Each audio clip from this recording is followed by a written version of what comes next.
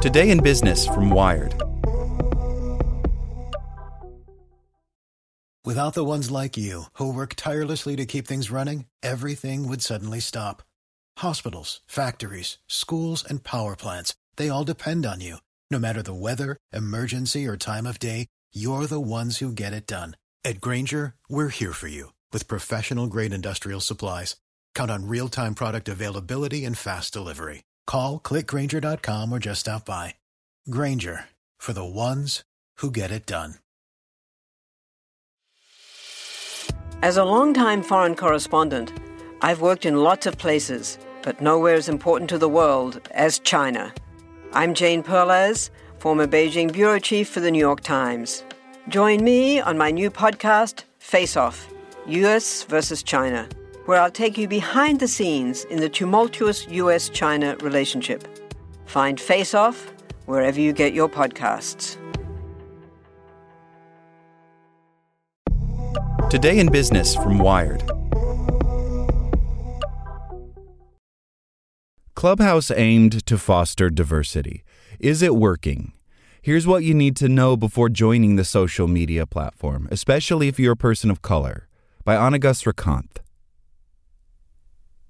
It's not that hard to get an invite to Clubhouse anymore.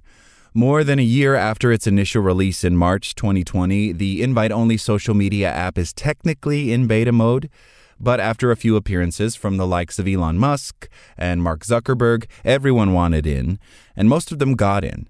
The audio-only platform that was almost built for a global pandemic has exploded to host more than 10 million users in 9 countries and the European Union on both iOS and Android.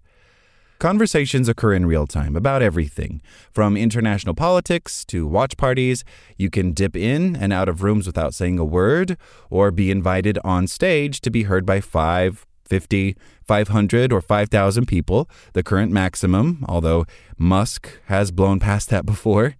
It's basically a virtual conference about anything and everything, sold to users with a premium on real-time conversation. But now that Clubhouse's users are beginning to step out of quarantine isolation and take their conversations offline, the app is being kicked out of the nest to see whether it can fly. Intimacy at scale. Like Zuckerberg, Paul Davison and Rohan Seth of Alpha Exploration started their social experiment small, intending to collect feedback, quietly iterate, and avoid making noise until we felt the product was ready for everyone. But as the buzz caught on in Silicon Valley, they soon learned that wouldn't be possible. I think part of the appeal of Clubhouse is the scarcity of conversations that are only going to happen live and that you won't be able to catch anywhere else, says Jordan Herod, a user who joined in November 2020 after hearing about the app on Twitter. But after a while, she said, I think the scarcity idea kind of wears off after you are in too many rooms and not necessarily hearing particularly novel information. Since conversations aren't recorded, fact-checking is difficult, and users aren't always held accountable for what they say. Sound familiar? I've been in many a room where I've hopped on and fairly quickly realized that the people who called themselves experts on some topic had absolutely no idea what they're talking about, but everyone in the audience was taking it as fact, Herod says. At the same time, some users say the medium allows for more nuanced and critical thinking than other social media apps, where users can scan over an image or a post in seconds and like or share it immediately. Without visual cues like videos, comments, or even the infamous blue checkmark, says Abraxas Higgins, a self-described impact influencer and social audio strategist, the app truly is audio only, and he likes it that way.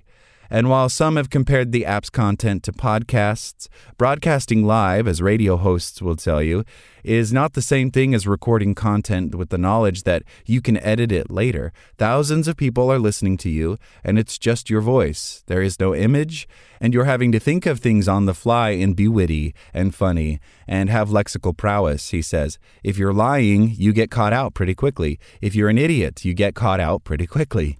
If you don't know what you're talking about, you get caught out pretty quickly. So while a large following might bring an audience into your room, there's no guarantee they'll stay, especially when time is a premium in modern life, and you have to spend time engaging with users on the app a lot more than you do to scroll through Facebook or Twitter and like someone's content. The power of this app is intimacy at scale, says Higgins, who said he has friends in cities all over the world today from the platform. That's not to say the app is free of disinformation or disingenuous people. Anti-vaxxers, anti-maskers, and COVID-19 deniers have formed their own communities on the app, making unproven claims in their bios and conversations, and while some rooms hold space for conversations between Israelis and Palestinians during the ongoing crisis, the app has also struggled to shut down anti-Semitism and other forms of racism.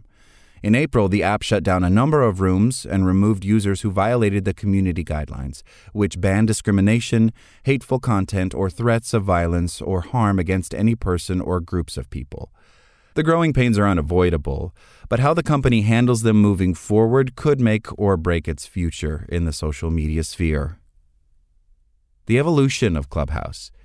It wasn't always this way, and chances are it won't remain the same either. The app has gone through several evolutions or cycles as more and more people were invited on. Each user gets 2 invites when they join, but Clubhouse gives you more seemingly indiscriminately, which makes any perceived exclusivity short-lived. When it first opened up in July 2020 after 3 months of development and testing with a few friends, the company stated its intention to foster a diverse set of voices, and to a certain extent, it managed to do so. It's an app that was created for people in Silicon Valley, and there's already a hierarchy in Silicon Valley, so that's sort of how the app became popular. It also gained popularity because of the exclusivity. You wanted to be part of something that everyone else wanted to be a part of, but only certain people were allowed to be a part of, said Beth, an early user who did not want her real name shared due to her connections within the tech industry. That hierarchy involves race, gender, and class dynamics. White men have long dominated the tech industry, and white workers make up 2/3 of the workplace, followed by Asian Americans, who make up just under 1/4 of computing and mathematical occupations, and are more likely to be found in technical positions than leadership positions. Black and Latinx workers each make up less than 10% of the industry, and even less of the executive positions. But a lot changed when the entertainment industry got on the platform last September, including a wave of black creatives, ushering in a new era for the app. I said, I'm not going to use this platform the way that maybe some people would, in the sense that there's an opportunity here to use this outside of just speaking, said Noelle Chestnut Whitmore, the chief marketing officer for GeoJam and founder of More in Music. Within a few months, Whitmore pulled together the now viral and critically acclaimed performance of The Lion King, the musical, as the executive producer and director. When she joined the app, like other black users, Whitmore invited her community into the wave of users of color joining the app, from cities like Los Angeles, New York City, and Atlanta. My Clubhouse experience has always been inclusive of very, very diverse groups, like extremely diverse groups, so much so that it was ironic because some of these people I would never have talked to just based off of location, based off of some of the sectors in which they worked. The beautiful thing about Clubhouse is it put all of us in one space and forced us to talk to each other, said Whitmore. Higgins, who is based in London, joined this wave in October last year, calling it a music renaissance, and said the user base, at least to him, was much more black at the time than it is today, diversifying from the mostly white tech base of its early days. Now the app is taking off in India, having spread to the UK and other parts of Europe, as well as Africa, Australia, and South America. Each of those cities had some kind of cultural impact on the kinds of rooms we would see, said creator Min Do, who hosts clubs like Crazy Good Fun and the Movie Club, which often have more than 500 users in the room. One example he gave was the Green Moderator signifier, which Atlanta users began calling the Green Bean, and it stuck. In the very beginning, it was fairly tech-heavy, but I also came in after George Floyd, and my impression of what happened then is that there was a push for diversity from the user base at that time, and I think that has continued ever since, he added. I don't think that Clubhouse has a strong amount of control over the demographic changes on the app because it's kind of in the hands of the users to invite who comes on. Clubhouse doesn't collect demographic information from users when they create an account, so there's no way to know quantitatively how diverse the platform is.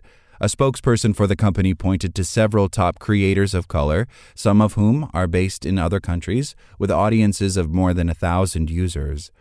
Other social media platforms with an international base are similarly diverse, and users can turn Clubhouse into an echo chamber of sorts. But the app's algorithm, while somewhat a mystery, heavily relies on user-selected interests to populate your hallway, making it more likely that you'll find users outside of your bubble. With only a single profile image and a username to identify users, the app also sidesteps some of the racial bias built into artificial intelligence that has gotten apps like Twitter in trouble before. Still, while there are plenty of examples of what not to do, the question remains, does the company know what to do next? What does growth look like? In recent months, Clubhouse has started to cater more to creators, rolling out a creator-first initiative to support selected creators by providing resources, services, and a stipend. The app also added a payment feature using Stripe that allows users to monetize their audience, with 100% of the money going directly to the user, unlike other platforms, which take a cut of the money. Features like these are encouraging, especially for creatives of color who are often cut out of the profits made online. Beyond the user base, however, part of the inclusivity equation as the app grows is biased by the people behind the technology. One of the app's two male co-founders, Seth, is a person of color, while the other, Davison, is white. There's definitely an air of strong male energy. The more popular rooms tend to be the rooms where it's mostly white, male tech speakers, said Beth, noting that other voices were present as well, if you went looking. When two men start an app with roots in Silicon Valley with this agenda of being inclusive, it's a different air than when a woman starts an app to ensure that women feel safe in that community. With Clubhouse, perhaps the exclusivity was once a marketing tactic, but at a certain point, it can become their Achilles heel. The small company of roughly 50 employees is hiring, however, and would double in size if it filled all current open positions. If they follow through on opening the platform, as the website says they intend to do, they're likely to need help. The beautiful thing they have on their side is that there is some sense of culture that they had early on. I think the hard part, though, is how do you establish and communicate and share that culture as it's scaled, said Whitmore. People are just getting dumped onto Clubhouse and are unfortunately bringing some of those norms from other platforms without realizing that there is a unique opportunity for us here to develop a new standard, a new culture, and new ways in which we use this platform. Like what you learned? Subscribe everywhere you listen to podcasts and get more business news at wired.com/business.